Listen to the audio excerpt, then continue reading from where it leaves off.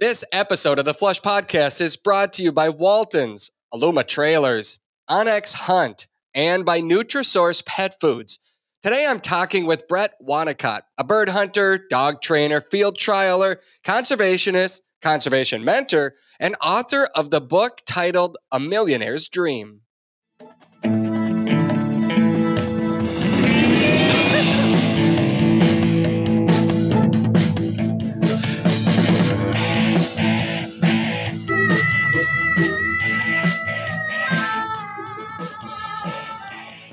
Welcome to another episode of the Flush Podcast. I'm Travis Frank. I'm your host. Brandon Morton is your producer. Brandon and I are laughing right now because he's got this fancy new system. It's a button bar, and so I've done now 3 or 4 takes. Look at you, like fading the music out over there. And so we try to do the show open and play some of the sound that you accidentally hit instead. Well, the sound I hit instead was the good old,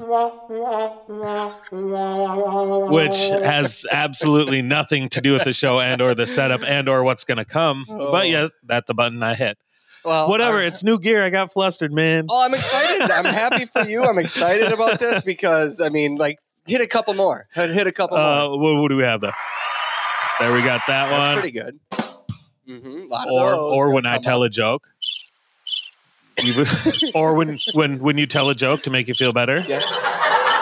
Bless you. Yeah, we've got a few of them lined up on the button bar. If anyone has any requests for me to put on the button bar, let me know. Send Travis that information. Oh my goodness. Well, now we got to take this on the show live. Last week, I believe I got more feedback on last week's show than maybe any of the other podcasts we've done. Maybe not, but a lot of it, which was great to hear.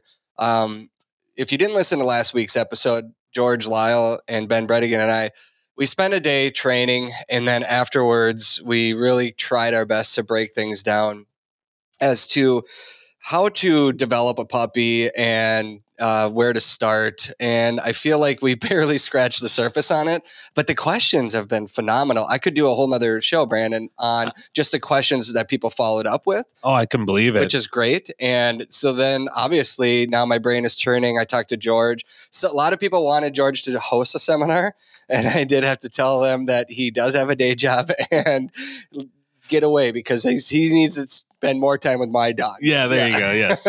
No, I'm kidding. But I did throw the idea out there about potentially doing a live seminar with him.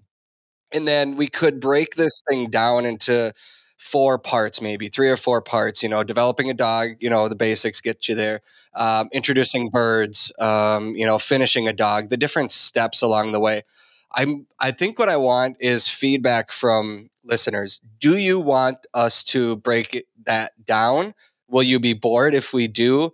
There are some challenges in trying to walk through a training process without seeing it. This is obviously an audio podcast, so that's my struggle. That was my struggle sitting there with George. We were all exhausted from a long day, and we just tried to power through to make sense of it. And I wish I would have stopped talking and just let George talk more because the man has so much wisdom underneath that cowboy hat. Oh, it's incredible. I really like the slap happy part of you guys getting in and starting up the show. Yeah, it sounded like it was a fun day. Yeah, there was some beverages involved. And well earned too for them. Yeah. But no, I think that's one of the biggest requests I see from people is more dog training info. Everybody, not everybody, a majority of the people that listen to the show are dog owners and dog lovers. So why not? It's got to be close to 100%. It's got to be close. It's very close.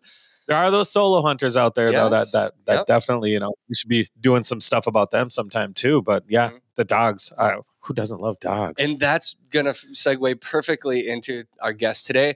And as long as I'm talking about feedback, when listeners send in messages, Brandon, they'll send them direct or through our website or whatever. I get the messages, and I usually try to answer the questions. But then I always ask, hey, what do you want to hear us talk about? Or who should we interview next? Any ideas, any guests?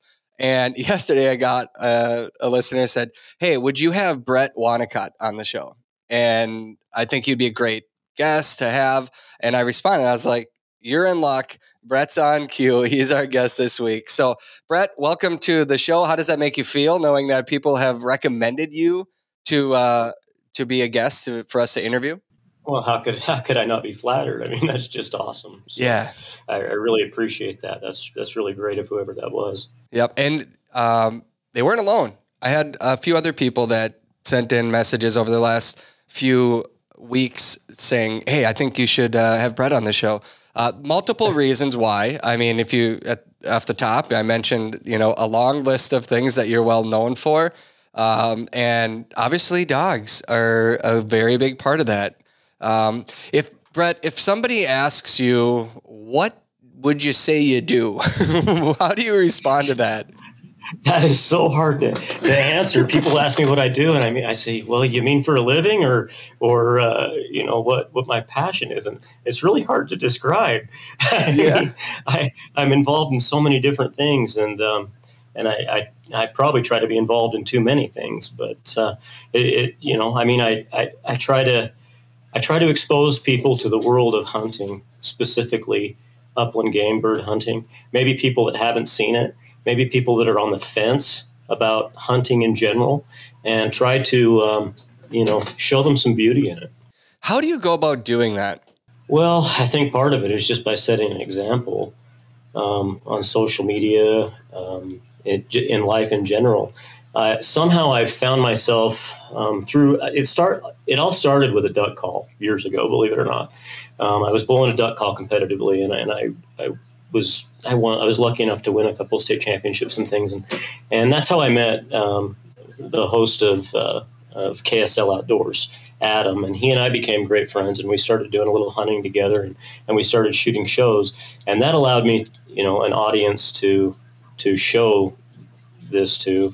And then as that went on, I sort of kind of got my own following, and I started doing some other things with the Utah Chucker and Wildlife Foundation and habitat projects and fundraising, and then I sort of stumbled in the door to this program that I do, where I go into high schools, into FFA programs, and talk to them about hunting and how wildlife conservation is funded in the United States, and I take the dogs with me, and the dogs show off, and the dogs are a great gateway to that. So, how did that begin with the FFA and getting involved there? Because I feel like there's probably a lot of people listening right now that have the ability to do what you're doing, have the knowledge to do what you're doing, but they maybe don't know how to get in the door, so to speak. Yeah. And then, I mean, because obviously you've been doing that for a while now. And then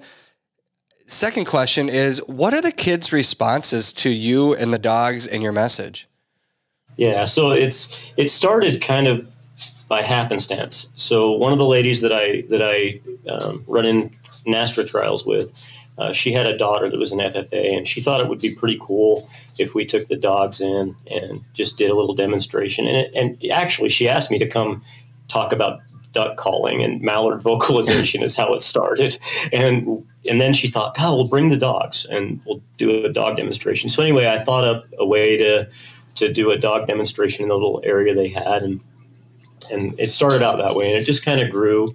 And I think I did 5 high schools last year. I'm going to try to do 6 this year if I can make it happen. But it just sort of grew from that. So most of the FFA teachers, they're teaching an animal science class as part of their curriculum now, and hunting is sort of mentioned in that. And I think the teachers themselves are pretty willing to accept somebody in, as long as you're, the kind of person that needs to be, that they want in their classroom. But anyway, the way I approach it is I walk into the classroom and I bring these. It used to be just 2, now it's 4 English setters, and they're well trained and they're well behaved. They're house dogs. They're my best buds, right? All of them. And we walk in and we just let these dogs roam the classroom, and I don't have to do much to win the kids over because the dogs have already done it. Right. And so we talk about some of the things that I just mentioned. And I usually bring a guest speaker with me, somebody from the Utah Division of Wildlife Resources or from one of the local conservation groups, to talk a little bit. And then after we've discussed this, and one of my favorite questions to ask is, how many people in this room are hunters? And there's always a few hands that go up. And then you say, well, how many are non-hunters? And a bunch of hands go up. And then you say, how many are against hunters? And there's always a couple of hands that go up. Really? And so yeah, always. And so in that crowd, I've got some work to do. And what I say is, my job isn't to convert you to be pro-hunting or anti-hunting or anything. Is to show you what hunters do for wildlife in this country. And then we go into the Wildlife Restoration Act of 1937 and all those, important milestones, Duck Stamped Act, all those milestones that form the foundation of modern wildlife management. And once that's done, that's sort of the part I call the boring, necessary part, even though it's not boring to me. Right. We go outside, and I just use, if it's close enough to home, I'll use my homing pigeons, and we set up an exercise. And I like to walk the dogs off, 50 yards away, and put them at whoa, and then walk out and talk to the kids while the dogs are standing there.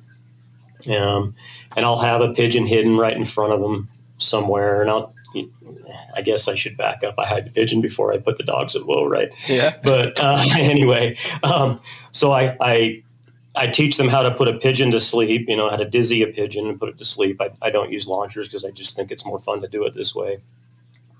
And the kids usually they're in love with putting a pigeon to sleep. So at some point during the demonstration, I call a few volunteers out to dizzy a pigeon. And anyway, hide the bird, and I try to hide them in such a fashion it'll produce a dramatic result, so that when that dog comes by in a path that I hope I've predicted correctly, he's going to spin and just stick that bird hard and really put on a show for the kids. And you hear a lot of oohs and ahs, and there's always like 2 or 3 kids in that group that are just into it, and they come up and talk to you after, and it's super rewarding and super fun. Oh, it sounds awesome, Brett. What are some of the best questions they've ever asked you? I have to imagine you've gotten a lot. Yeah, they ask all kinds of things. A lot of it's about how to put a pigeon to sleep, and why do they do that? And I don't have answers for it. So, well, can you describe that right now? How do you, without seeing it? You just heard Brandon and I go back and forth a little bit about our last show, a dog training seminar that we kind of gave. Audio version, it's hard to not see something. I listened to your last show. It was great too, by the way. Hey, thanks. I appreciate that. Yeah. So you tuck a pigeon's head under its wing, and you spin it around in circles like sort of like a softball pitch, underhand, and then you go overhand and underhand and overhand like a windmill. Yeah. And you do that about 8 times, and you can take that pigeon and just set it on your open hand, and it'll just sit there with its head under its wing if you've done it correctly. And that allows you time to hide the bird in some brush or something. And the bird's not hurt. It's fine. And when the dog comes in and points it, you can then just disturb it from its rest, and it'll wake up and fly away. It's a fun way to do it as long as you've got steady dogs. How long will the bird stay there? Usually long enough. Yeah. you get the bird, you get the whole process. I have to imagine there's a little bit of pressure because class sizes vary from how big to how big. Oh, so sometimes there could be 50 kids. Sometimes it's, only 30 or something. Okay. Gotcha. But still, there's a lot of pressure there. Several classes a day usually. So I usually do 3 classes at a school. So then my next question, Brett, is why do you do it? Well, we have to give back, right? Mm-hmm. Hunting is a full circle thing. And I don't know that I understood this when I was younger. I mean, I thought I did, but we think we understand a lot of things when we're young. But there comes a time when you have to save it for the future. And you have to find ways. Gosh dang it. I'm so sorry, Travis. Okay. I'm going to bring a dog over here to bite me so I don't, crack up. But I'm a passionate person, and it runs in all directions, and sometimes I can't control it. Okay, so why do I do it? Hunting is a full circle thing, and I don't know that I understood that when I was younger. But as we get older, and the act of hunting changes from, I mean, when we first start out, maybe it's more about the kill, maybe it's more about harvesting a few birds, or whatever it is. But I think for me, that's what it was. It was more about harvesting birds. And then it became more about harvesting birds in a clean way, with good dog work. And then it became about giving back. And then it became about finding new ways to give back. I don't have any children of my own, so this is my way of giving back to more than just one. Yeah. Well, I've been fortunate to speak for a lot of different groups over the last few years, different Pheasants Forever banquets. But one thing that I feel is important for the organizations involved with Habitat, Pheasants Forever, Ducks Unlimited, the Pheasants Forever is the habitat organization. And I remind people this almost every time. But some people in the organization literally plant seeds in the soil, and they grow grass, and that will put more acres of habitat on the ground to grow wildlife. Some people plant seeds in the souls of other hunters, and that is a very, very powerful way of giving back and making a difference. And we don't know where those seeds are going to sprout and where they're going to grow, but Brett, I guarantee the hundreds of kids that you've shown, that you've given that information to, it allows them to think, do I want to learn a little bit more about this? Do I care about this? I'm interested in this dog. I'm fascinated by the birds. And, if you're not telling them, who is? Exactly. And the opportunity was there. And I think it's there in other states around the country. And I think if maybe you have a son and daughter in FFA, and if you have some really nicely trained bird dogs, and you feel like you're really comfortable in speaking in front of a few kids, maybe give them a call and see if they're interested in having you come and do a little demonstration, because we could touch more than a couple kids here in Utah. We could reach some kids in Minnesota and Iowa and South Dakota and wherever. Well, now you've got me thinking that I got to do this, because I was in FFA and I actually went to state, Brett, for wildlife identification. Brandon, hit the button bar. That was not the. No. You got to work on that. No. I felt like that was fairly appropriate. I'm not gonna lie. I really did. It's a true story. I went to state in FFA. Sorry. No. I had to set it straight. Sorry. This technology. This technology. So, but nobody came and gave me the information that you gave, Brett. I think that as a kid, I would have been all over that. I would have loved that.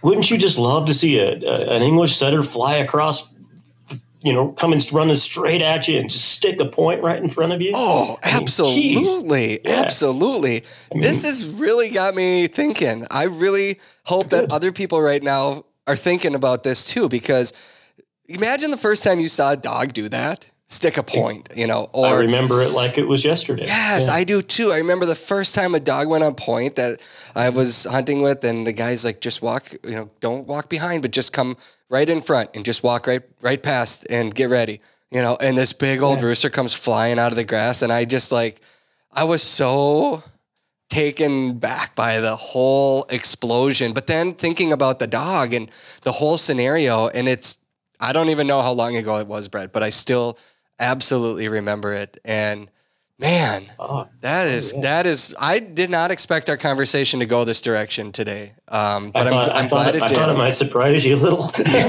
No, this is really valuable conversation. Let me tell you about my first time. Yeah. So I was probably 5 or 6 years old, and I was hunting with my dad, and he had these German Shorthairs. My dad was a German Shorthair breeder. And Dad was not a dog trainer. Let me start there. He was a breeder. Let's be clear. There's a difference. His dogs were just natural, but he had this setter, and or excuse me, not a setter, a German short-haired pointer, and it ran. It came running past me, and it was bigger than me, and I was a little bit startled by it because I wasn't exactly comfortable with dogs yet at that time, and it ran by, and Dad goes, "Look, he's on point," and I couldn't really see it, and we walked over there, and the dog was standing there, and he was just so intense. He was like, his tail was shaking, and it was just a pure chocolate brown short hair, and he had a little bit of gray on his muzzle. And I really wasn't sure what to expect because Dad had been talking to me a little bit about, dogs on point. I'd heard grown-ups talking about dogs on point all the time, and I didn't really understand what it meant. I think maybe I thought that the dog would like hold up its paw and show where the bird is or something. I don't know what I expected, but it wasn't what I expected. And then this rooster cackled from the grass in front of his dog, and it seemed like it was bigger than me, and it kind of scared me a little bit. And I remember stumbling back, and I looked up at my dad, and he was following it with the gun, and he pulled the trigger, and the sound of the gun even kind of scared me a little bit. And then he's yelling fetch, and there's a bunch of chaos going on. And the next thing I could see, because the grass was too tall for me to really see through very much, is this dog coming, parting the grass with this rooster in his mouth.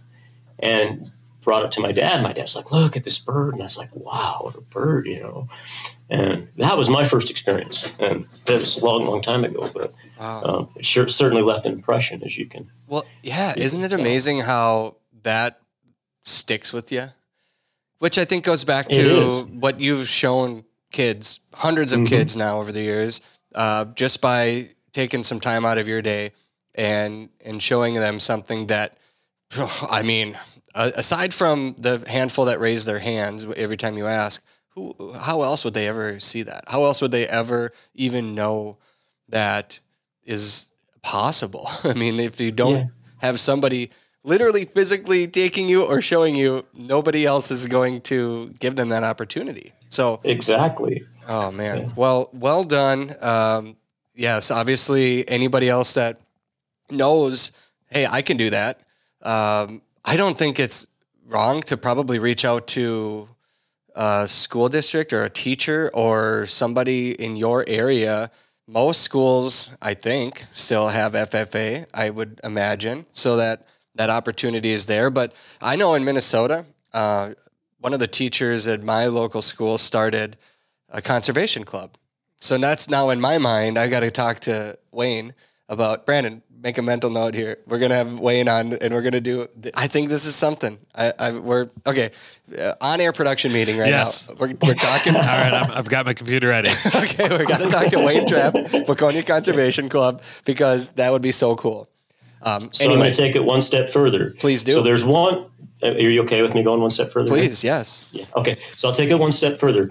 There is a one group, Wasatch High School here in Utah, and the teacher there is super passionate about conservation himself. And he was the second school I did, but he was already doing stuff before I came. And he has his kids raising chukars as part of I wish I could remember all the names of all these programs that they use, but there's so many. But they raise chukars and sell them as part of their senior project thing, and they make a little bit of money. And then they hold some of those chukars over and they sponsor a school chukar hunt, which is really amazing because they get all these first-time hunters. And so he takes them out and they learn how to shoot trap. And then I get some guys from my bird dog club, and I make sure I handpick these dogs. I pick dogs that are steady broke. I mean, not broke to wing shot and fall, but broke to flush. Birds can stand up and walk underneath them, and the dog's going to stand. And then we go up and we release these chukars, and we take these kids out in pairs, 2 at a time, each with a guide and a dog, one single dog, and we give them a simulated hunt. It's not wild birds, in Hales Canyon, but it's the neatest thing they've seen. Mm-hmm. When did you get into training, and how? Dog training. Yeah. Like I said, my father was a breeder. So when I was a little kid, and my father was kind of a weekend dad. I had my parents were divorced, like a lot of folks, and so I would go to my dad's on the weekends. He had always seemed to have a litter of puppies, and in my memory, it seemed like there was always a litter, but there's no way that's possible. But I would teach those puppies how to sit and stuff, and that was my earliest thing. And then when I got a puppy when I was like 15, and I really tried hard. I just didn't have the means to train it, and I didn't have the internet or all the things that we have today. I didn't have money to buy books and things. I did the best I could with what I had. I basically ran the dog on wild birds, and I mean, I'd like a do-over with that dog, in fact. Oh, but going forward more, as I moved out, and the first time there was 1 year of my life I spent without a bird dog, and it was the worst year of my life. But as soon as I got a dog again, I really put forth a lot of effort.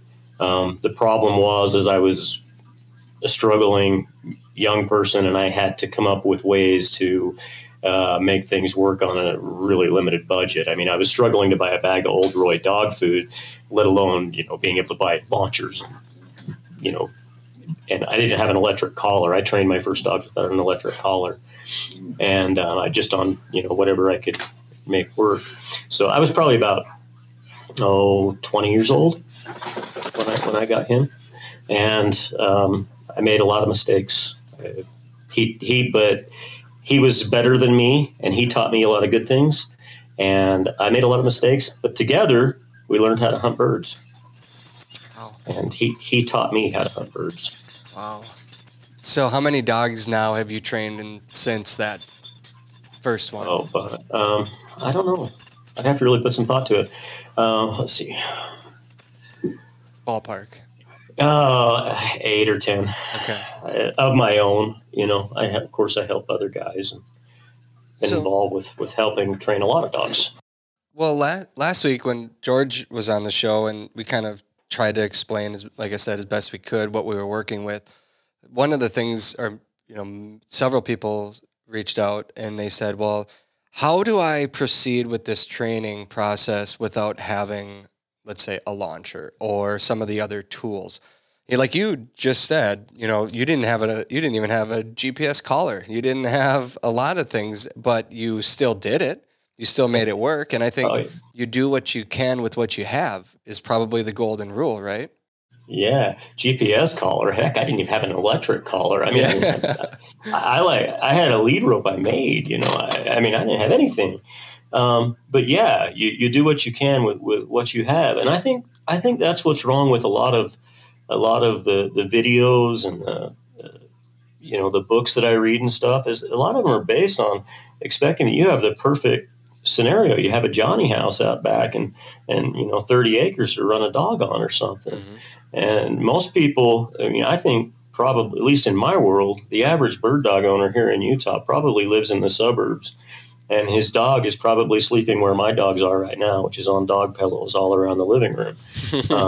He doesn't have a Johnny house out back. He doesn't have all these, the advantages that a pro trainer has. I always tell people, if you're going to, when people ask me they're going to start a bird dog, the thing that I've been telling them more and more lately is start a flock of homing pigeons, because they're cheap to keep and you can use them over and over and over. And you can use them far away from your house and they'll keep coming back. And birds are expensive. They're hard to get here in Utah. We seem to have a bird shortage that's been going for about 4 years. It's so hard to get game birds to train with. And so without my homing pigeons, I don't know that I could develop a puppy in the modern world that I live in now. What we could go way down on the topic of just the pigeons and birds itself. But if somebody wanted to find out how to raise their own pigeons, what would be a good resource for them? Well, I learned from my grandfather, but he's not around anymore, so he can't help you. I don't honestly know, but I'm certain that the internet, Google knows all. Foy's Pigeon Supply has a lot of stuff that for pigeon supplies. I imagine they probably have some books on raising pigeons. I mean, they're like rats; you almost can't kill them. And if you just learn a little bit about how to home them, they're fairly simple to keep. There are a few places that you can buy products to process and prepare your meat. There are not a lot of places that you can buy those products and learn how to use them from experts. Walton's is that place. They have everything, and I mean everything, for your cooking and wild game processing needs. Plus, they have experts on staff to help you learn how to use those products to get the best results. John Tremblay hosts their Meatgistics podcast, live stream, and chats, which are interactive learning tools for the meat processing community. From sausage making to smoking, recipes to seasonings, and so much more. Walton's products ship the same day you order. They have over 5,000 items in stock, from grinders, mixers, stuffers, slicers, smokers, vacuum sealers, and anything else you can imagine. Order the same seasonings and supplies that professionals use from the best name in the wild game processing industry, Walton's. They have everything but the meat. Aluma Trailers, they've got you covered. Their trailers are built by a hardworking team in Bancroft, Iowa. They have models for nearly any and every hauling need, from ATV and UTV trailers to utility, snowmobile, motorcycle, car trailers, and even fully enclosed trailers like mine. Trust me when I say Aluma Trailers tow gear like a dream, and they are 100% maintenance free. Plus, they come with an industry-best 5-year warranty. Visit alumakln.com to find a trailer that fits your needs. For everything that gets you outdoors, Aluma Trailers will help you get there. Well, right now, so you live in Utah. What part of Utah do you live in? I'm in northern Utah. I'm just outside of Ogden. Okay. So is your weather probably pretty good for training right now? Would you say spring and early summer is kind of a prime dog training season for you? Yeah. We run trials this time of year, and I run in Nastra, and the trials are happening right now, and we're having trials like every other week right now. So it's really hard to keep on top of the training new dogs, and I've got a young dog that's coming up, and then I've got some younger dogs, some older dogs. Let me start over with that one. I've got a dog pacing, so let me let him outside because he's gonna. The beauty of this show is that most everybody can relate to your dog's needing. Mine is running around with 3 other dogs at the moment outside of our podcast conference room here that we're recording in. So she's, I don't know what she's doing. I'm hoping that she's not in any kind of trouble. But anyway, keep going. Anyway, so this is a good time of year to train. I start training right when we even train a little bit during hunting season if we're having some problems. George, on your last podcast, he talked a little bit about identifying what the dog's doing and stuff, and I like to think of it as critical analysis. I'm always picking apart what my dog's strengths and weaknesses are, and being very honest about who my dog is, and throughout hunting season. And I might even take a few notes so that I don't forget, because I'm kind of a forgetful person. And then in the springtime, I try to correct all those things. And that usually starts as soon as snow's off the ground. These days, we don't seem to have winter in Utah anymore, so that starts in February. I train through May or so on pen-raised birds and stuff. I don't mess with the wild birds in the spring. I let them do their thing. And then I'll start to pick it up about mid-August, and I'll start to run on some pen-raised birds and even a few wild grouse and things, and getting dogs in shape for hunting season. So I do take a couple months off to try to fish a little bit and write books. And we're going to get to that too. One pretty common question I get asked over and over is, when do you introduce a dog to birds? And obviously you've got pigeons, but you did mention wild birds as well. What's your rule of thumb? So I get a puppy home and get them settled in the house. And as soon as they're up and looking like they feel pretty comfortable here, we're going to go outside, and I'm going to pull a pigeon out of the pigeon coop, and I'm just going to show the bird a pigeon, and I'm going to let him smell it and mouth it. And I might even play tug with the tail a little bit or a wing a little bit. And then I'm going to toss it up in the air and let it fly away. And if he looks like he enjoys that, then I'm going to keep going at it and let some more birds fly. And I go through a process of just tossing birds for him until he's super excited about watching birds fly. And that's how I start. So I start right away. There's not an age, is what you're saying. There's not I want the dog to grow up with birds. Mm-hmm. So I'm not. I don't know. I don't think there's a list of markers and age points where you can, do those types of things. Now, when I actually go put a bird in the field for a dog, that's a little bit different.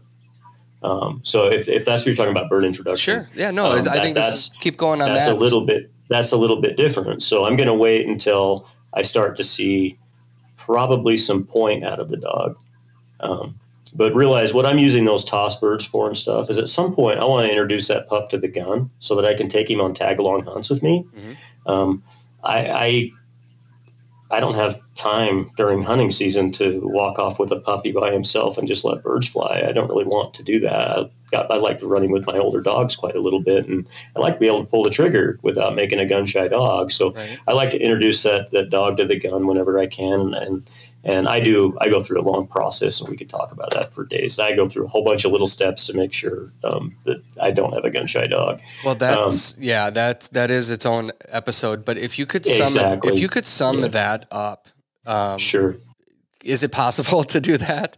Can you sum up your process and when you would feel comfortable with the dog being okay with it?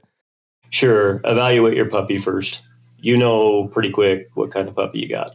Do you have a puppy that noises bother? Or do you got a puppy that ignores noises altogether? Or do you have a puppy somewhere in the middle? The more that puppy's bothered by noises, the more steps I take to really be cautious. And I just go slow. I do it in the house, I mean, around the house, you can sit around and clap your hands and, don't pay no attention to it. And the puppy doesn't care. And, I mean, all kinds of things like that, just to desensitize them to that shock. I think, a lot of the pro trainers, they do some different things, but I go through the same steps the pro trainers do later where, I get the dog chasing a pigeon. I might not, if it doesn't point it doesn't matter. I might put a pigeon in a launcher and the dog's chasing a pigeon and have someone shoot a blank gun off in distance. I'm going to go through that step too. Mm-hmm. I just do a lot of steps with percussion noises in the house. I like the puppy. If I got a puppy that's very, he's an active eater, he goes right to his food and eats right away. I might have my wife stand in the other room and clap and watch him while he eats, see if he's, disturbed by that. Or, I used a cap gun in the past, but I don't really think there's a difference between clapping and a cap gun. I don't know. I mean, there's people that tell me that's useless and there's no need to do that, but I don't know. It's my way. I'm going to do it. It works for me. So what's useless, the clapping or a cap gun? They say that you don't need to do that, the food thing in the house or whatever, I see. Yeah. I mean, but it's, I think the more you do, the better you are. So I like to take those baby steps. And as I'm watching that dog, my wife's clapping. If that dog's paying attention to her, I'm going to have her tone it down or even stop if the dog's concerned. I mean, what's your puppy's reaction to the disturbance? Most puppies that I've had will just keep eating. Eventually you move it closer over the course of a few days. And once you can clap above the dog while he's eating or whatever, then I might take him outside and clap outside and see if if he's, again, evaluating the puppy. I take it slower with some than others. I might start throwing birds and clapping a little bit or something, if the dog's really into it. But eventually you go in the field and you can put birds in launchers because I do a lot of bird tossing, especially the last few dogs. I just get them chasing the bird. I mean, when you throw a bird down in front of them and it flaps and starts to fly and they're chasing it, they're thinking about that. And just have somebody fire a 209 cap gun or a blank gun or something in the background, move it closer. I mean, if you've got a problem right away. Yeah. If you've gone through these steps and you've paid attention to the puppy, by the time you get there, you know who you're dealing with. Not to keep going down this, but if you have a dog, or maybe you've seen it, or maybe you haven't, but if you have a dog that's gun shy, can you ever actually break them of that? I think you can. I haven't ever had a problem. I haven't ever created a problem. I think gun shyness is noise sensitivity is a trait that some dogs have, I think. But gun shyness is a man-made problem. So if we don't ever create the problem, we don't ever have to fix it. However, I believe that you could desensitize a dog to that sound after he's become disturbed. It would just take a heck of a lot of work, just like a lot of things. If you let your pointing dog run for 3 years and chase and catch pen raised pheasants at the club, and then you decide you want a broke pointing dog to hunt wild birds with, it's going to be pretty tough, right? Same thing with gun shyness. If you don't create the problem, you won't have a problem. You there? I think Is there jets flying over? There is. I live by the Air Force That's Base. what I thought. That's what I thought. we're both making motions like, I think there's an airplane flying over. As soon as I heard 2 in a row, I was like, oh, that's a formation. Yeah. Yeah. Yeah. Gotcha. So anyway, that's the sound of freedom you hear. There you go. So you mentioned, pen raised birds versus wild birds. I think Yes, sir. there's, you also talked about the trials, and I'm interested in trials because I know some people that run dogs in trials, they don't hunt that dog. Some people hunt and do trials. Some people just hunt. What's your take on, now that you've done a lot of trialing, having a dog that does both? So the kind of trials that I do are NASTRA trials. And the dog doesn't have to be broke to wing shot and fall like they would have to be in like American Field or AKC or something like that. The dog just has to be broke to flush. So for that reason, a wild bird dog does pretty well in this. Well, they do pretty well in NASTRA. If you were trying to keep a dog broke, so I don't know too many guys, there are some, but I don't know too many guys that can hunt a dog that's broke to wing shot and fall, expect that same dog to retrieve, and then keep him broke through a hunting season and into trial. This is pretty tough. So that, I think that would be a little bit harder, especially if he was your only hunting dog. But for NASTRA, I think it works really well. And I think those wild bird, the things that the dogs learn on wild birds translate. The one thing that you have to take them a little bit further in training, because your dog has got to be able to stand there while a wild quail stands up and runs in front of them or walks in front of them. If your dog's going to break point when that bird stands up and starts walking, you're going to have some problems in NASTRA. Were you intimidated the first time you signed up? I hear of a lot of people that are intimidated. I don't know that I was intimidated so much as I was trying to figure out if I wanted to play the game. And I had a young dog named Tick, and I went out to a trial, and I signed up, and I did my research, and I'm not the kind of guy that's just going to show up and try to figure it out on the fly. I read the rule book, I did I talked to some people. There's a lady up in Moscow who is a NASTRA person, and she was nice enough to talk me through some things.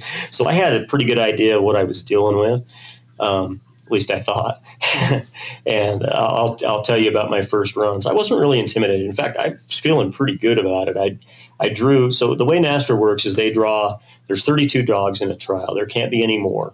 And there has to be at least 24 dogs for it to be a 3-dog trial, or a 3-point trial, which is like a full trial, right? And I'll explain that in a minute. So there was 32 dogs in this trial, and then they take and they draw out of a hat, or it's called in my computer now, I guess. Let's just start over there. I kind of fumbled over myself there, Brandon.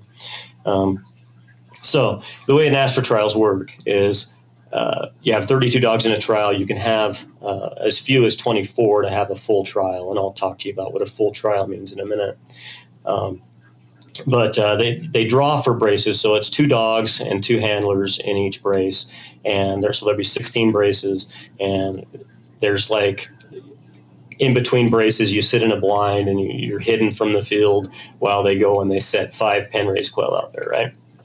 Usually it's quail. It can be done on chunkers, and occasionally it is, but for the most part it's bobwhite quail.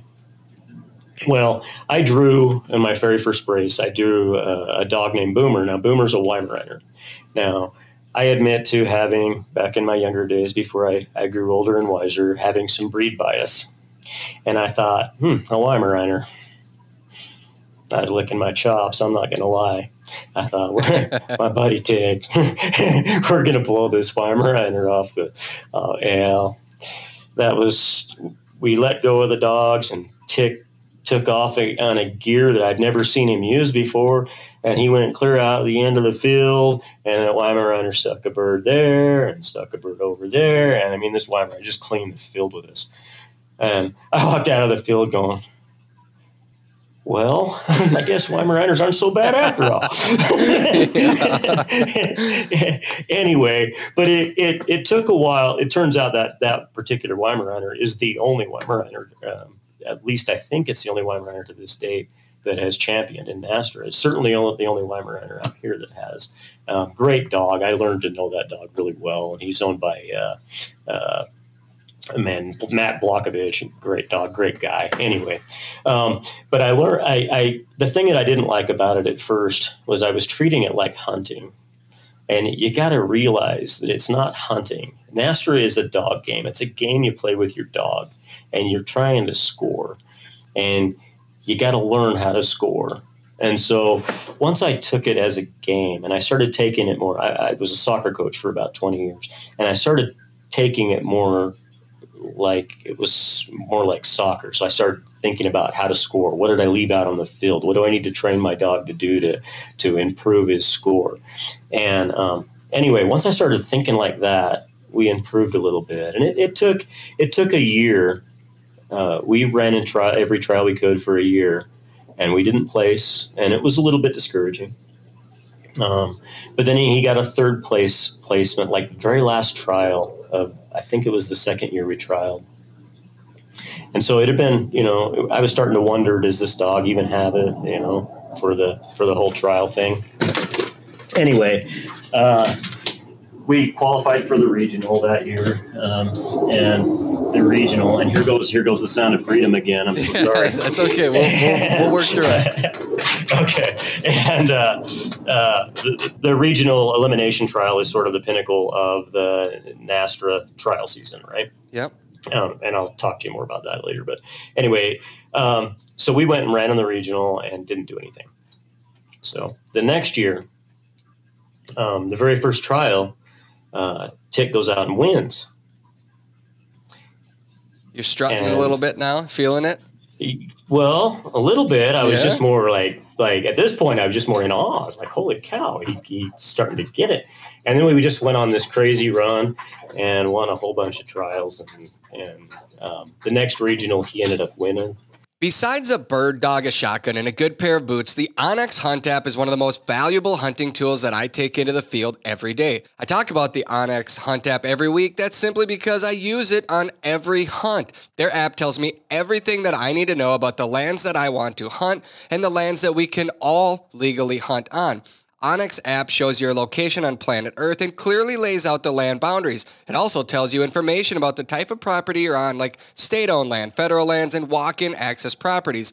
It's ideal for scouting before the hunt and during a hunt to help put together patterns. The app also has useful features that show you the kind of crops that are in fields, which obviously is a big deal for us upland bird hunters. If you hunt grouse in the Northwoods, there's a timber cut layer to help you find ideal forest habitat. If you're planning to hunt in North Dakota, then there's also a very important layer that lets you know if a property has been posted electronically. These are just a few of the many tools onX Maps give you, and these maps can even be used in areas without cell coverage. From the palm of your hand, onX Maps always help you know where you stand.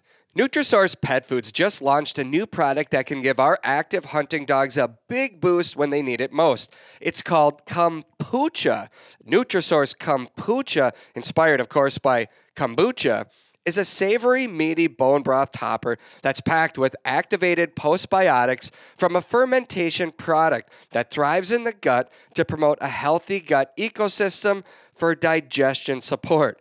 That's a mouthful. But what it means for us bird dog owners is that we now have a healthy topper to pour over our dog's food if they're ever stressed or won't eat while on a long hunting trip.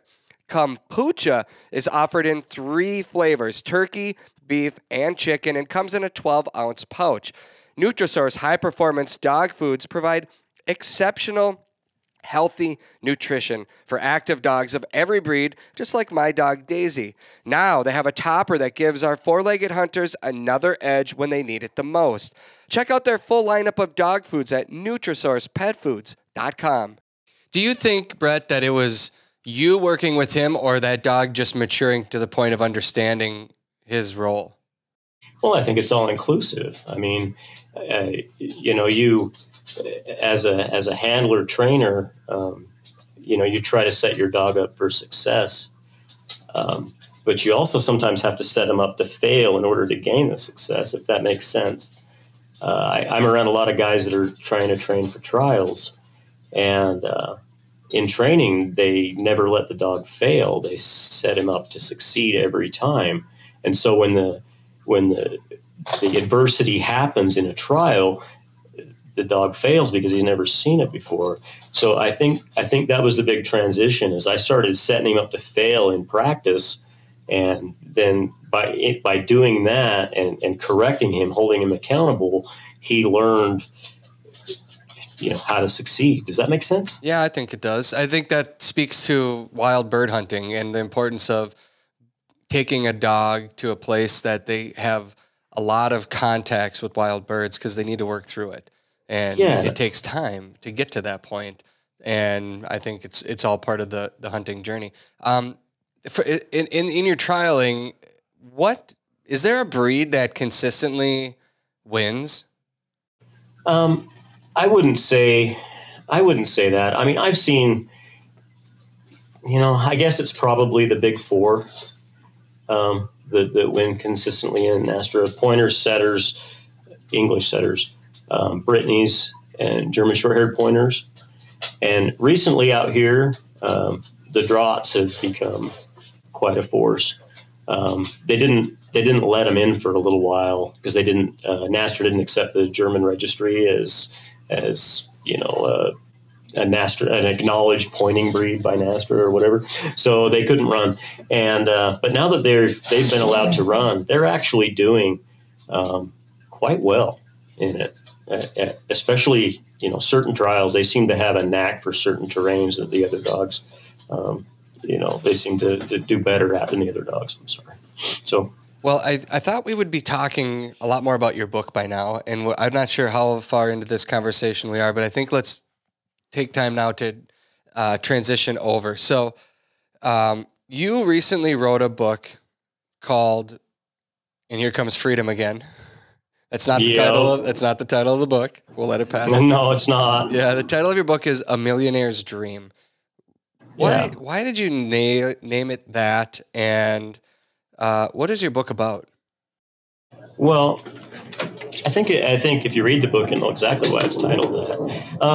But it's a book about an impoverished young man in 1950s Idaho, rural Idaho, and he loses about everything he's got.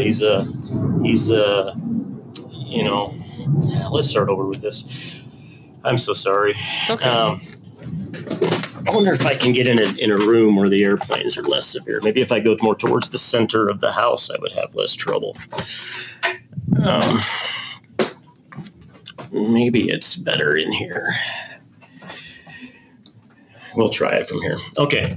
So, it's about an impoverished teen in 1950s rural southeast Idaho. And he lives on a farm with his mother.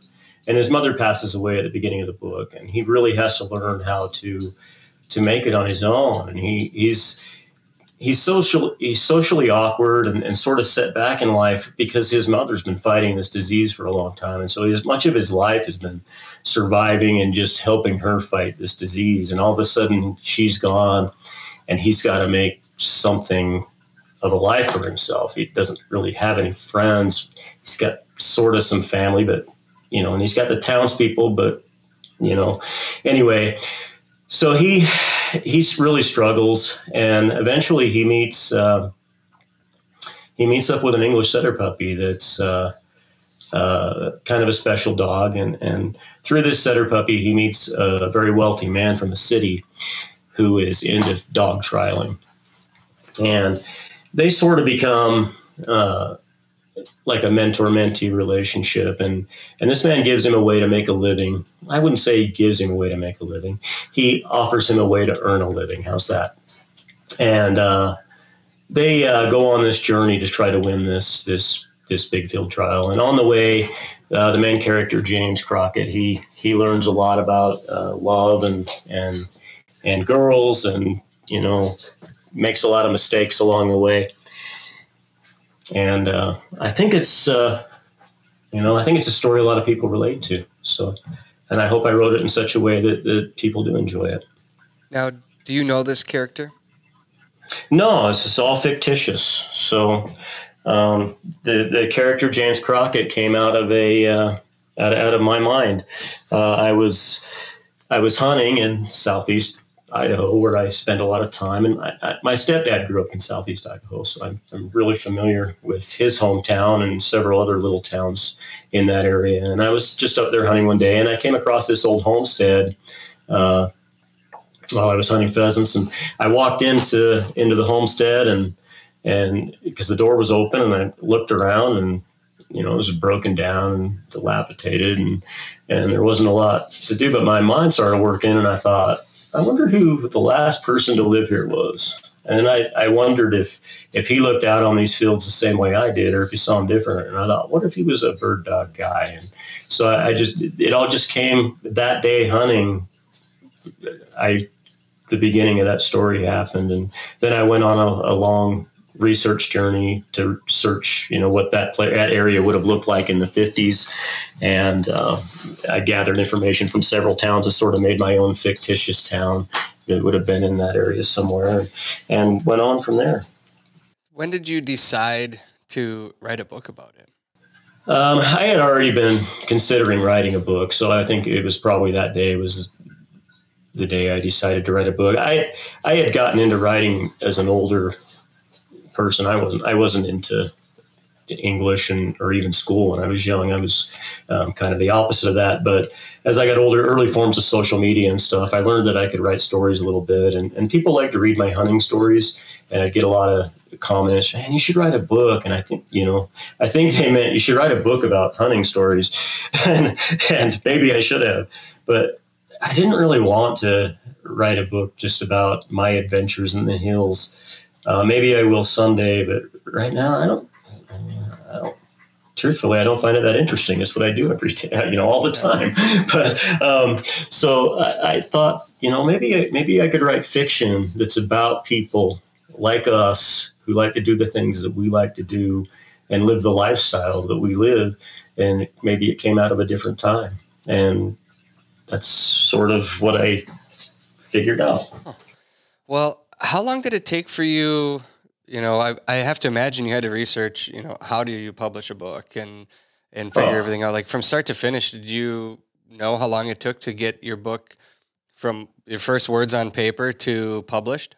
I had no idea how long it would take. I'm limited in time. Also, I have many things going on, so I get, parts of days and every now and then a full day to write here and there. It took 3 years to write the book. When I put the final period on it was almost 3 years to the day. Once that was done, I figured it was over, but it wasn't. That's when the journey really began. So then I learned that it's a good idea to have some people read your work. Who'd have thought? That's never fun, by the way. When somebody reads your work and then they give you the opinion, you say, "Never mind, I'll just take it back. Forget you." Right, yeah. So I sent it out to people that I trusted, friends, from different parts of the country. My favorite person I sent one to is in inner city LA. I mean, she's from pretty rough LA, because I wanted to send it to someone who wasn't in my world, to see if they could enjoy it. And anyway, the feedback came back, and I made some adjustments to the manuscript and edited it, another time or two. And then I put it up, and I was trying to figure out how to get a publisher to get on board. And I started reading about publishing, and that took some time, and I kind of just gave up. And my wife kept pushing it. You need to have it published. And I was like, I don't know, maybe I'll just set it aside and write another book and worry about it later, because I didn't want to deal with it. And she said, she kept at me, and finally, we kind of attacked it as a team, and we found all these different publishers, and we sent out query letters to all these publishers, and we did get a couple of bites. It was kind of frustrating because it took about 3 months, and then I got, of course, I got some of the predatory offers that they wanted to publish my book with my money, and they were going to charge me a bunch to do it. But I finally got an offer from Touchpoint Press down in Arkansas, and it was a good offer. I accepted it, and then you think it's over, and it's still not over. So then you have to go through the editing process, and it took another month before the book was went into editing, before it came up in the queue in the editor's thing. Gotcha. And she sends me, so you wait a month for them to send this to you, and she sends me the manuscript back all marked up, and she says, make these edits. You've got 3 days to do it in or something. I'm like, wait, I work for a living, man. So, and this went back and forth, but you stay up nights and you get it done. And anyway, this went back and forth. I think we did 4 or 5 times, and we butted heads a little bit, and we made each other laugh, and it was fun working with her. It was all great. Nice. And then you're done editing, and you're done, but you're not. So then you wait, and I didn't hear another thing. I realized that I signed the contract in 2020, and you know what we were going through in 2020. Let's not talk about it. We all know what we were going through. Yep. And so it was in July of 2020. In October, I was done editing. And then I heard nothing forever. And of course, people are, when's your book going to be out? When's your book going to be? And I don't know. I don't even know what to tell them. And a year later, I finally got, a request for or not a request, but query about cover art. What did I want on the cover? And that was the next thing I heard. So it took them a year to get from that editing process to where they were working on a cover. And of course, the cover art, the press that published me, they are not in the bird dog world at all. They publish all kinds of books, but I don't know that they publish. This is probably the first book about dogs and hunting and trials that they've ever seen.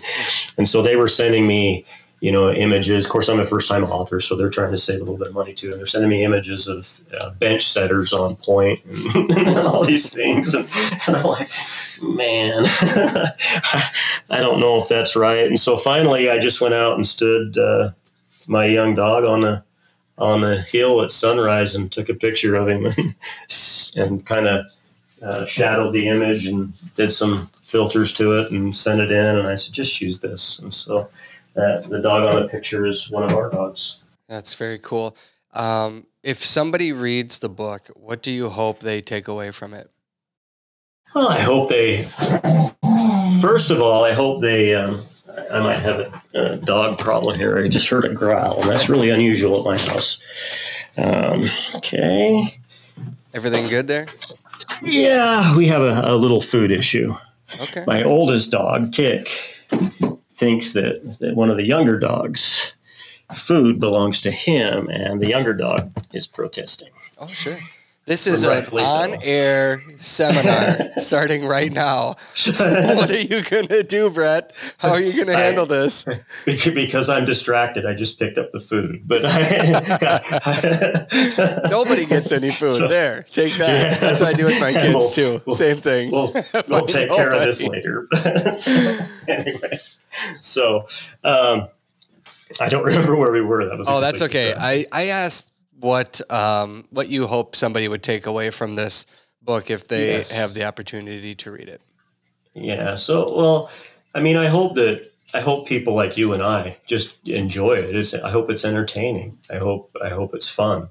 And if they're not into trials, I hope they go to a trial and watch a trial, whether it's NASTR or American Field or AKC or any of the other trial associations that are around. Because if nothing else, it's a great place to see some wonderful dogs and talk to some people who are really passionate about the bird dog side of bird hunting. Now, there's a lot to bird hunting, a lot more than just dogs. But the bird dog side of it, there are a lot of people out there who are super passionate. You can see a bunch of different breeds run at some of these trials. And, I mean, some of my best friends have come from dog trialing. And anyway, I hope that people will be a little bit more interested in the trialing side of it.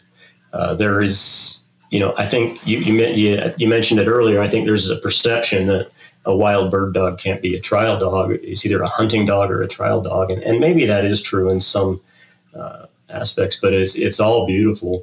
Watching a dog run full speed for an hour in an American field trial is pretty amazing, and then spin and stick birds, and it's pretty amazing. And then you go out to a NASTRA trial and watch two dogs run against each other for a half hour and put birds on the card and pressure each other, and they're competitive, and it brings out a different gear in them. Well, you'll never see. It's okay. You'll never see that gear hunting. Yeah.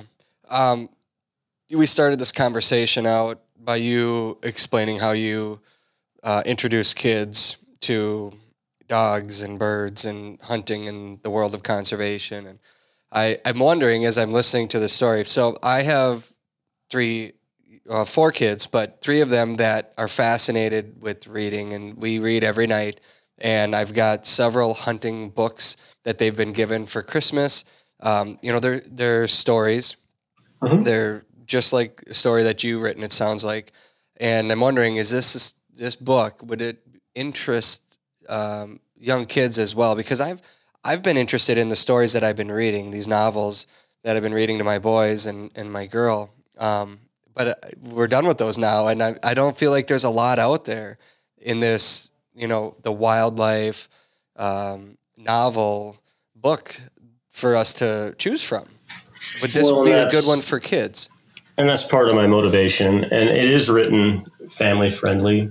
It's pretty tame. I mean, there's a heated scene in a girl with a girl in a car, but it's steamy windows and things. But it's not. It's but there's not anything real bad in this book. I hope it's entertaining for kids. I have some of my friends, their kids have read it, and the kids liked it. The early parts of it are a little bit dark. Maybe to get into for the kids, but kids that like reading, I think will like it. I hope. Excellent. What's coming up next? I know you've got more in the works. Yeah, I'm writing another one. The next one's a little bit more, a little bit different. I'm kind of taking on something that's a little bit passionate to me in my life. I've watched my world disappear to what I call the cancer of the American West. And I don't know what it's like where you live. But here, the expanding urbanization has really just taken all the farms, and it's there's just not much left. And so, I figured I'd write a book about how there's some characters that are going to live out some acts, and as we're developing all this land, there's just things that we're destroying that are also valuable. And in this book, there's something that's destroyed that we only find out it existed at the end after it's too late. And that's the basics of it. Okay. Got a title for that one yet? No. I'm only a little ways in. Unfortunately, I don't have very much time to write right now. I got so much going on. Well, that's a good thing, Brett. That's a good thing. Yeah. I appreciate you taking some of your time today to join us. Last question for you. It's training season. You've trained a lot of dogs. You've learned the hard way. What's one piece of advice you could give somebody that wants to train their own dog that you've learned along the way that could make a big difference for them? One piece of advice. Well, that's hard. But I guess the biggest thing is lay off the e-collar. Maybe, get the dog his head a little bit. Let him show you some things. But that's one thing, as I would not shock the dog so dang much, but I gotta get something better than that. No, that's okay. We're going to leave it at that, Brett. I really appreciate you taking the time today. I really value all the effort that you've put into teaching other kids and just putting yourself out there into places that a lot of people aren't doing. And I guarantee you're making a difference, and I commend you for doing that. Thanks, Brett. If somebody wanted to find your book, where can they find it? Yeah, it's on Amazon, and it's also on brettwanacott.com. Okay, and it's titled A Millionaire's Dream. There it is again. Wait, I got to ramp up to it. We're learning on air. We're learning. This is an on-air yeah. production meeting. This is how we're doing it. All right. All right. Well, we appreciate you taking the time to join us today. Look at how I just kind of like segue into it. I'm picking right it. up Okay, here on we it, go. yeah. We appreciate you taking the time to join us this week. And next week, I'm not exactly sure what the topic is going to be yet. I've got a lot of great ideas and a lot of great guests lined up. But if you have a guest or a topic that you want us to cover, like I mentioned at the beginning of the show, please reach out to us. You can find me on Instagram, Facebook, but more importantly, you can find The Flush at theflush.tv or on Instagram or Facebook. Send us a message. We want to hear from you. We want to know what you like and what you want to hear more about. And we will break it down. And Brandon, you ran out of music. Just like softly play it again. We'll also work on the timing for next episode as well. We are like our dogs. We're always learning, and we're always trying to figure out what in the world we're doing. But we appreciate you taking the time to join us. We'll be back next week with another episode of the Flush Podcast. I'm Travis Rank, reminding you to introduce someone new to the great outdoors.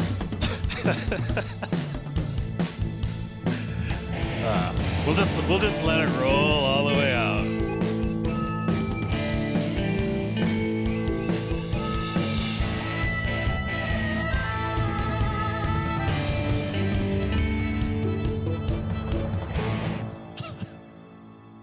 We did it. We did it.